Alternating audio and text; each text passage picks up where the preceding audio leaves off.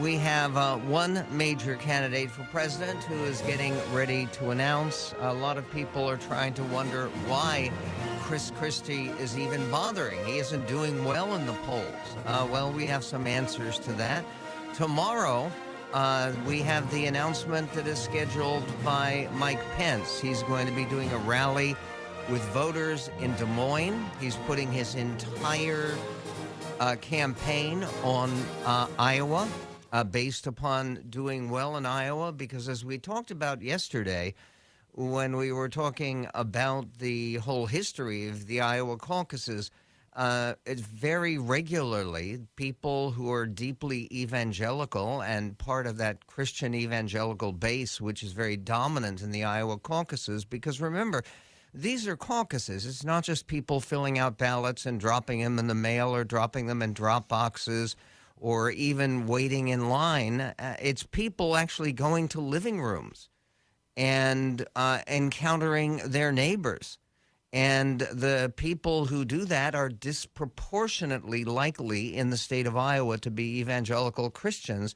And they have helped people like Mike Huckabee and Rick Santorum to do incredibly well with the Iowa caucuses, and better than expected. And that's, I think, what Mike Pence is trying to do. He's trying to go through that lane. Christie is making the announcement, his announcement tonight at a town hall at St. Anselm College at 6:30 p.m. Eastern Time. That's right after we get off the air. So we won't be able to actually follow up on his announcement. But he recently called President Trump a coward and a puppet of Putin, and Trump already has a nickname for him, which is Sloppy Christie. This is like attacking Ron DeSantis for eating chocolate pudding with his fingers. I don't know that Christie, who has a history of battling weight issues, let's face it, I don't know that he's particularly sloppy or noted for sloppiness. But and meanwhile, speaking of childish name-calling, Governor Gavin Newsom of California, who, if there is any kind of mishap that takes Joe Biden out of the race, and that is always a possibility, it is one of those things where so many Democrats, and you can talk to them, people who are concerned about the Democratic Party are concerned about what happens with Biden, because the normal thing that would occur would be he would be replaced by Kamala Harris. And there is a general knowledge on the Democratic side that Kamala Harris can't win. She can't win against anybody. She would be an extremely weak candidate for president. And in that context, among the governors who people talk about, they talk about Jared Polis in Colorado, who happens to be both gay and Jewish. That would be a first time for a major presidential nomination for anyone who is gay or for anyone who is Jewish, for that matter. Joe Lieberman was nominated for vice president. His presidential campaign in 2004 went absolutely nowhere. In any event, people look at a whole range of Democratic governors. They look at Gretchen Whitmer of Michigan, Jared Polis of Colorado, and yes, of course, Gavin Newsom of California, the nation's largest state. And Gavin Newsom is doing some childish name-calling. He just called Ron DeSantis a small, pathetic man. And he implies that he will bring kidnapping charges over the latest immigrant stunt. It's an immigrant stunt that has been traced back to Florida, and it apparently involves some Florida money from the state of Florida, money that is controlled by Governor DeSantis. This is to take a group of Latin American immigrants, and I am not sure, no one seems to be sure about where they exactly are from, and then transporting them by chartered plane, which is expensive, from Texas to Sacramento. And The question is, why is Florida involved? Who knows? Newsom seemed to imply that DeSantis could be potentially charged with kidnapping in connection to apparently sending a group of migrants to Sacramento last week on Friday. This isn't Martha's Vineyard kidnapping charges, wrote Newsom in a tweet in which he called DeSantis a small and pathetic man. Okay, and in terms of Chris Christie running for office, and he's actually the first major political figure in the Republican Party, the first candidate for president in the Republican Party when he was running for president in 2016, who dropped out right after his sixth place finish in New Hampshire. He had been banking everything on being first, second, or third in New Hampshire. He didn't make it. But when he dropped out, that wasn't a surprise. What was a surprise was he endorsed Trump, and he was the first one to do it. And there are lots of people, especially looking at the fact that Governor Christie has become so critical of President Trump, particularly on some of the personal issues, some of the ethical issues that surround the Trump candidacy. The idea that Governor Christie would endorse Donald Trump very early in the campaign, and then he played a role in the Trump transition after Trump won the election. And he was an advisor to Trump later in the 2016 campaign and 2020 campaign.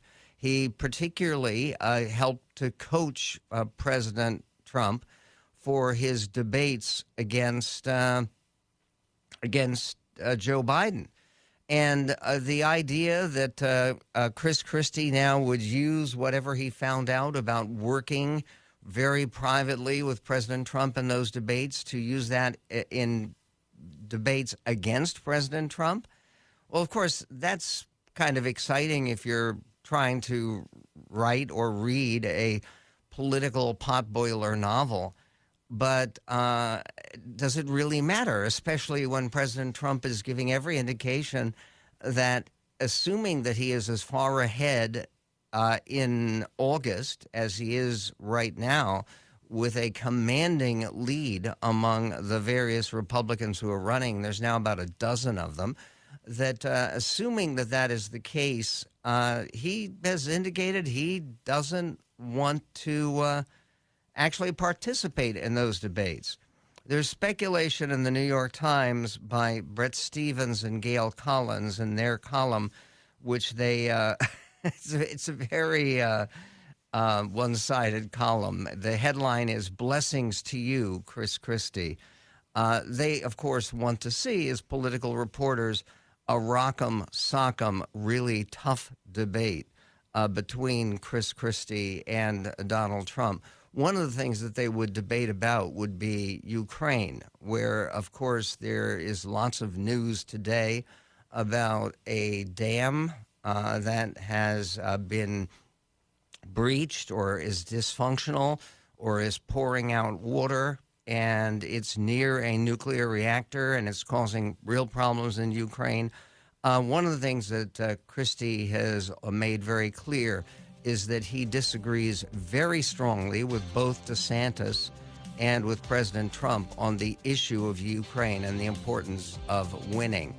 What about a recent poll showing the outlook for Chris Christie's campaign? We will get to that. We'll also get to conservatism anchored in optimism. What does that mean, and who's promoting it? And more on the presidential race and other breaking news right here on The Medved Show. You're a nasty person, I'll tell you. Michael Medved.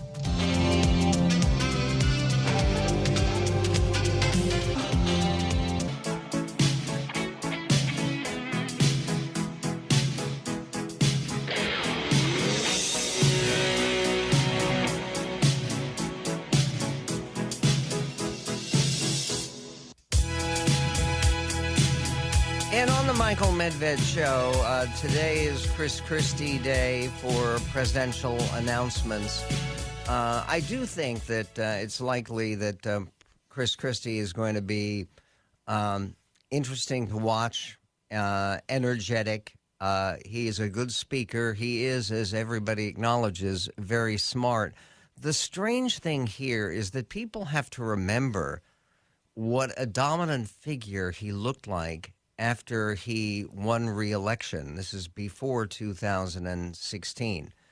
And it's also before the Bridgegate scandal, which is a scandal that really, really harmed his campaign and his viability in any kind of pretense of running for the presidency, because what he had been caught in doing was deliberately causing traffic jams on the George Washington Bridge, which connects New Jersey with New York City.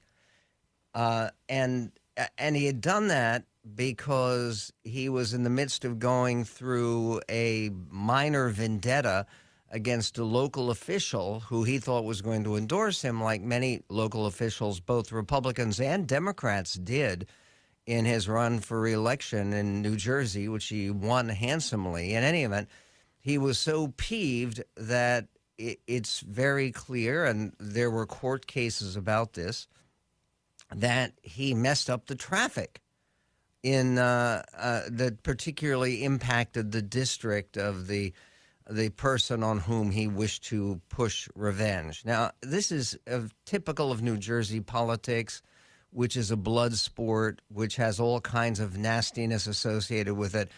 It's partially echoing part of what people liked about Christie, part of what happened before he ran for president in 2016. He had a whole series of videos of him doing town halls around the state of New Jersey and doing local meetings where he would take questions and he would tell people to shut up and sit down. And he would be pretty aggressive in answering questions. And Time magazine ran a front page story. Jeremy, do you remember what the headline was about Chris Christie? Because they had already anointed him, and this is before the campaign even began of 2016. He was going to be the obvious candidate who was going to be the Republican hope for 2016. And they had basically a profile, a silhouette of Chris Christie. And the headline was "The Elephant in the Room." And people who like Chris Christie, including Chris Christie, didn't particularly like that, which was an obvious reference to his weight issues. The New York Times, I mentioned to you, they have a headline that says, "Blessings to you, Chris Christie." And they first go after Joe Biden, or at least Brett Stevens does. And he points out this, which is very important to keep in mind when you're talking about what this race is going to look like, whether the nominee ends up being Donald Trump or Ron DeSantis or Tim Scott or Nikki Haley. I think it's very unlikely that it would be Chris Christie.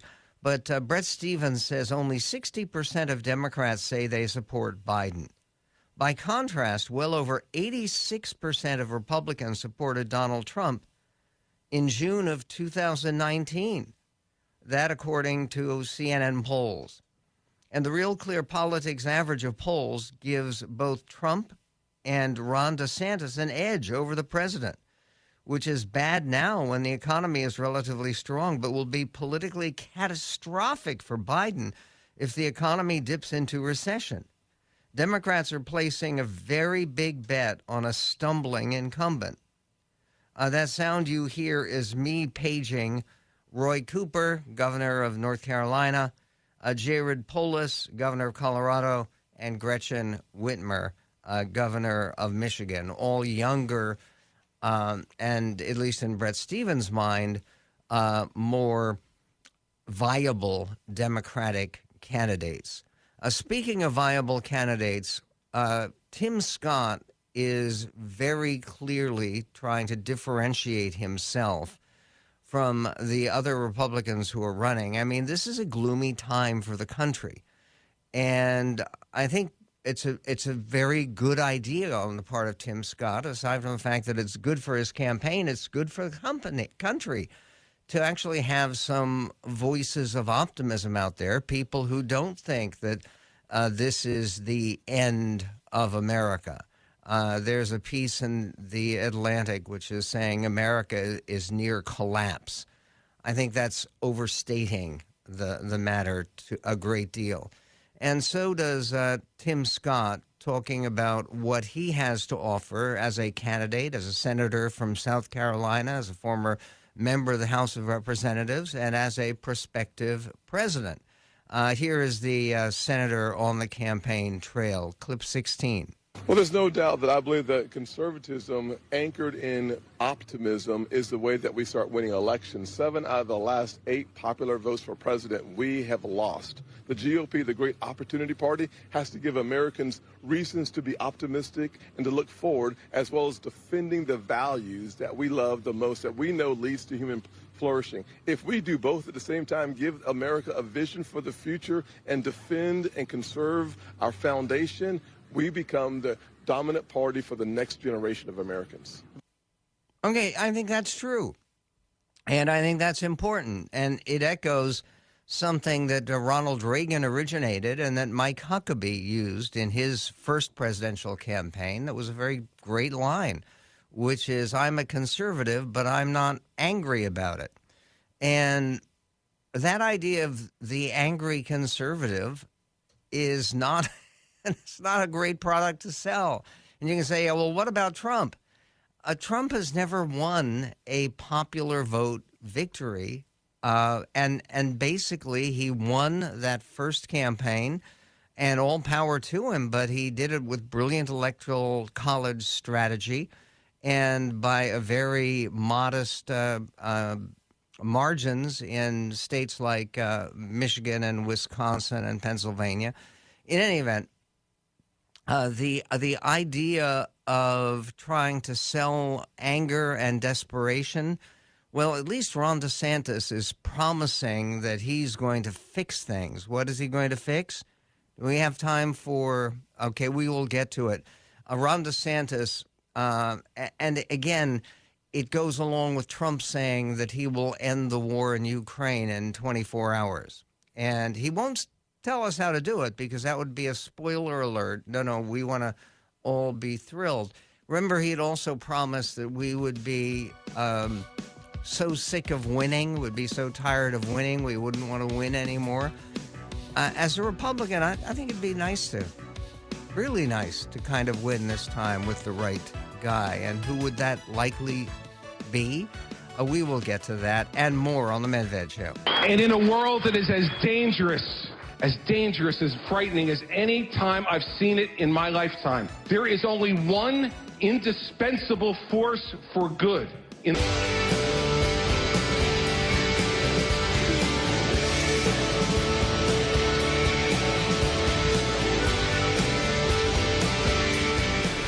Michael Medved Show.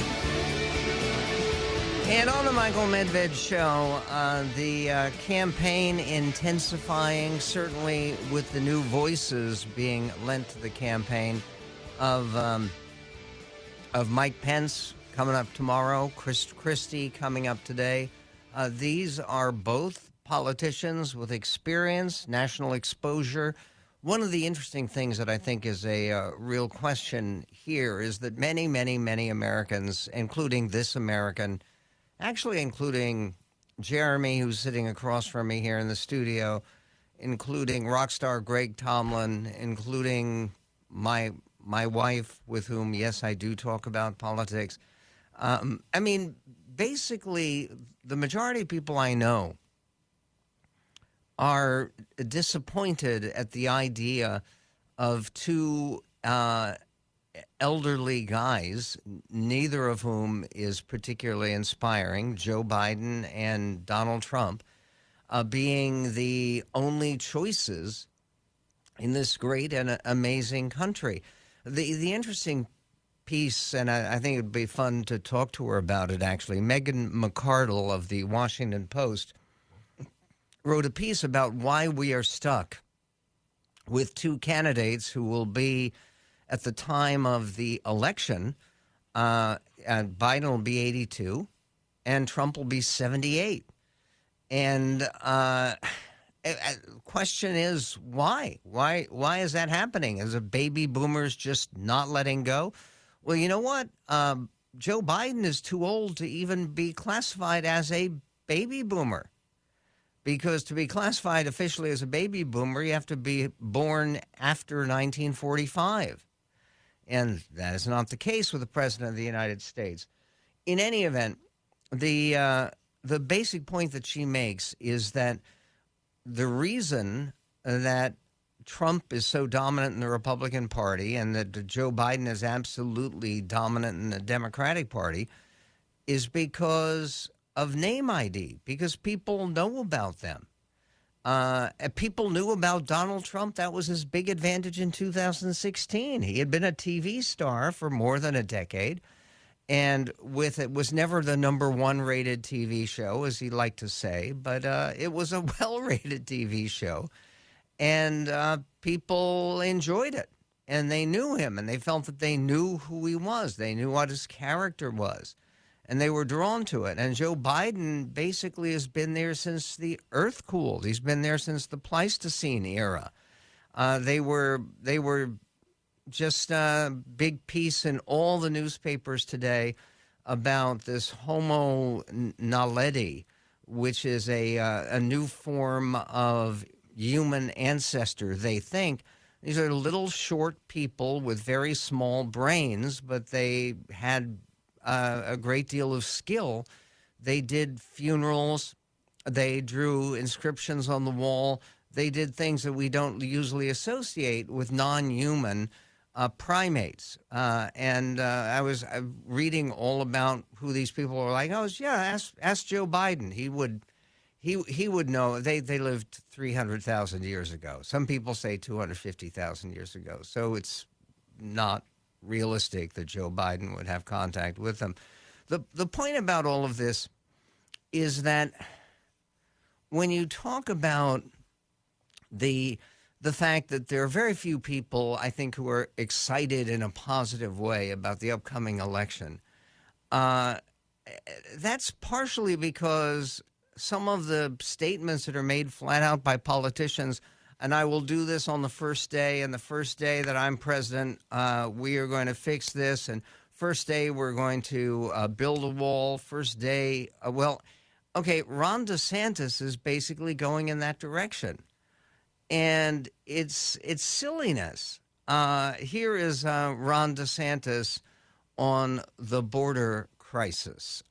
Listen, this is clip 17. I've heard as a Republican talk about this southern border for years and years and years. I will finally be the president to bring this issue to a conclusion.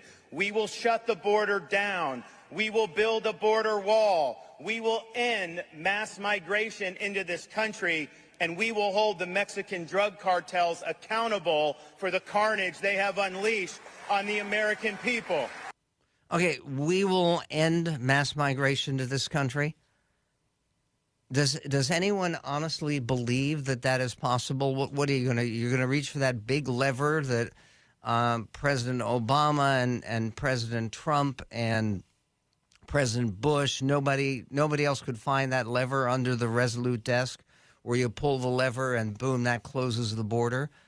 The idea is that one of the things when you talk about people who are here without authorization, people who are here without documentation, people who are the illegals, it has been for more than a decade very clear, and no one can challenge this, that the majority of people who are here illegally actually got here legally and overstayed their welcome.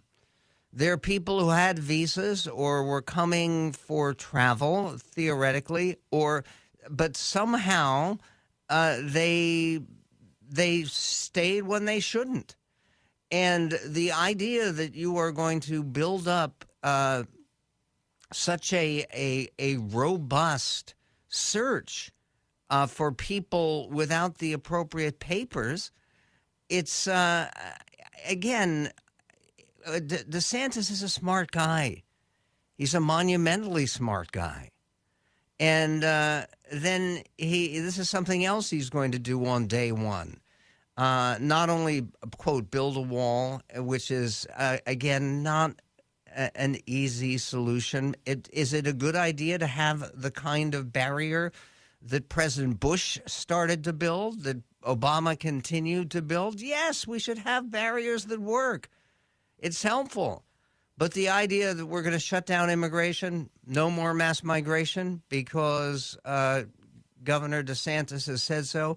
And then he says this about woke indoctrination in the American military. This is clip 18. I'm proud to have served in the United States Navy and done a tour in Iraq, and the people I served with were honorable, patriotic people. For you veterans in the crowd, thank you for your service. I think all of us have a sense of pride in being able to wear the cloth of your country, but we've seen the military become politicized in recent years. You see woke agenda being imposed on it. On day one as Commander-in-Chief, I rip it all out. We're getting the military back to basics. We're going to improve morale, and we're going to get people to want to join the military again. Okay, again, is that a worthy goal to get people to want to join the military again? Yes, we have a real problem with recruiting and finding the people that we need for the military. But the idea that, again, it's we're just going to do it, we're going to rip it all out, and we're going to do it on day one, how is that going to work? Nikki Haley then actually indicated that even though she didn't mention Trump's name, she disagreed with Trump about offering congratulations to Kim Jong-un in North Korea. She clearly disagreed with Trump on Ukraine, but she didn't mention his name. She did attack another candidate. Which one? Other than Trump? Well, it's somebody who's been getting a lot of attack because it's Ron DeSantis, and attacking him over what? An area where I think he is vulnerable, particularly among Republicans. Also, is he vulnerable for the fight that just broke out in Florida? It was a vicious fight, a bloody fight, a dangerous fight during a screening of a popular movie in Orlando. Which movie provoked the audience into violent rage? We will get that to you coming up on the...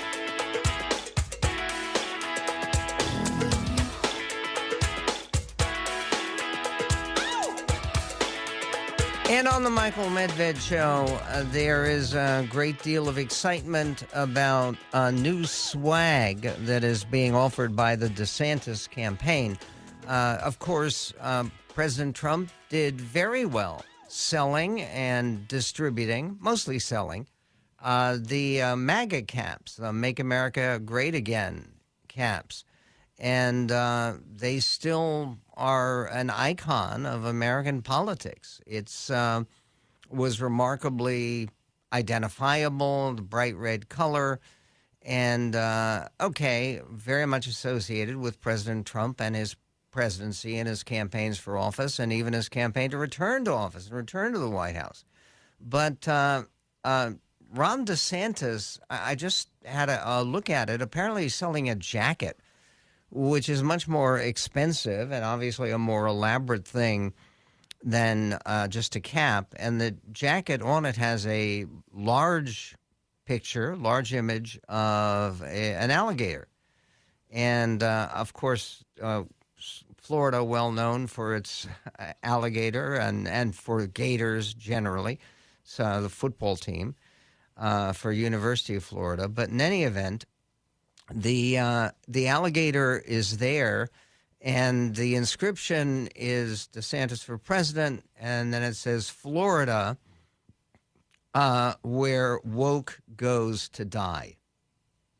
Okay, they're going to be killing woke down there, and I think it was Jimmy Kimmel who actually commented. He said, Florida, where woke goes to die, Florida, where everybody goes to die. I mean, basically, a lot of people, particularly people from New York, who are leaving New York or going, predominantly to Tampa and Orlando, Florida, not so much the Miami area. But in any event, there's a story from Orlando that actually has not yet been blamed on DeSantis.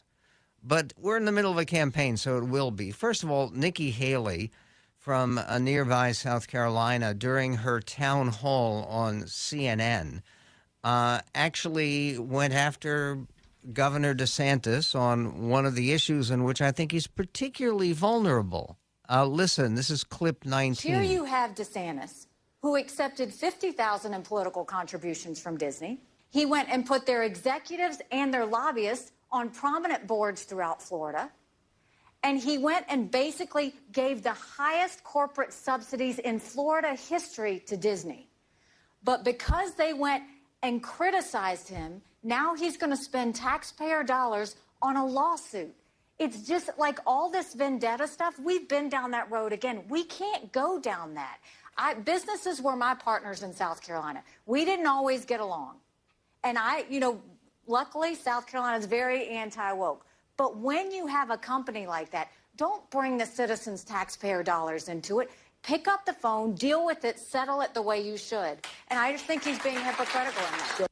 Okay, and again, given the fact that Republicans, I think, are instinctively pro-business, okay, here is a story, and it's a story from Hollywood about a film that was so violent, so explosive, so over the line that a terrible brawl broke out during a screening.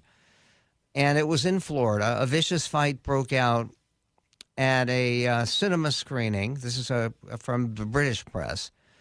As screaming patrons demanded a refund. During the screening of this film in Orlando, Florida, a group of adults caused a disruption, bringing the cinema to a standstill. The incident, captured on video, shows these adults engaging in a heated argument right in front of a theater that was packed with children. The footage reveals the adults standing up and shouting at each other, completely blocking the view of the screen for others in the audience. Sensing the inappropriate nature of the situation, a witness can be heard expressing her dissatisfaction, saying, "I need a refund. We need a refund. This is a kid's movie," she adds. This was a screening of Little Mermaid. And, this is not it's not even the Batman across the Spider-Verse, Spider-Man across the Spider-Verse.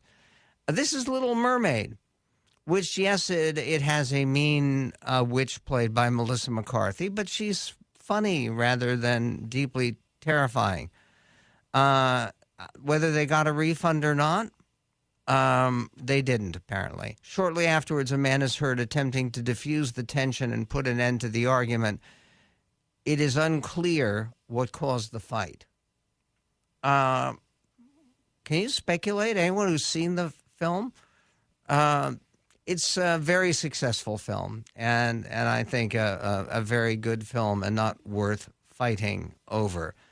I'll tell you what is worth fighting over and taking a look at is part of what is going on with the campaign for president of Robert F. Kennedy Jr. The headline in the New York Times, he just had a chat with Elon Musk on Twitter Spaces. And apparently the Twitter Spaces worked better than with DeSantis. Now, I would have thought that it was pretty clear that Elon Musk was backing Ron DeSantis. But no, he obviously has a very positive feeling about Robert F. Kennedy Jr. The headline in the New York Times says very directly, "In chat with Musk, Kennedy pushes right-wing ideas and misinformation." What misinformation? What right-wing ideas. We will get to that because it's fairly amazing. Tulsi Gabbard was there too, who was someone who has obviously left the Democratic Party. Her future appears to be on conservative media and in the conservative world. And I think it's striking that even today, with whatever you want to say are some problems with the Republican Party and its divisions and its challenges and some of the things that need improvement, when you have people who go from one established party to another established party, it is almost always people leaving the Democrats and joining the Republicans. That's one of those things that happened in North Carolina recently, giving the Republicans control of one house of the state legislature. It happened in West Virginia, where the leading candidate, really, for Senate in West Virginia is the governor, who used to be a Democrat, Jim Justice. He is now a pro-Trump Republican. And again, with Tulsi Gabbard, I don't believe that she has joined the Republican Party, but she certainly seems to be headed in that direction.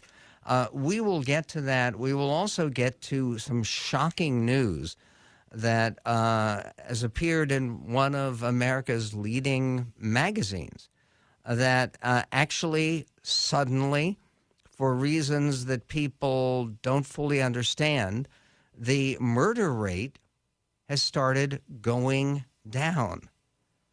Why is that? What happened there? Why, after all of the difficulties that we have, is the murder rate suddenly falling? We'll be talking about that coming right up on the Medved Show. We'll also be talking about the campaigns of Nikki Haley and Tim Scott and Mike Pence and Chris Christie, and particularly of Robert Kennedy Jr. It's worth listening to some of his conversation with Elon Musk, which the New York Times believes actually promotes right-wing ideas. And that for America's best-known liberal Democratic family. Do you remember when Ted Kennedy challenged Jimmy Carter? It was very much challenging Jimmy Carter from the left of the Democratic Party. It didn't go very well for Ted Kennedy. How is it going for Robert F. Kennedy Jr.? Well, he now is, according to all the polling, over 20% of the Democratic voters are moving in his direction. Also, CNN has tried to smear Ron DeSantis because of a dinner that he had, a private dinner. No, it has nothing to do with Ye or Nick Fuentes or anybody anti-Semitic at all. It has to do with the dinner with a great American. Which one? We'll tell you all about it in this greatest nation on God's green earth.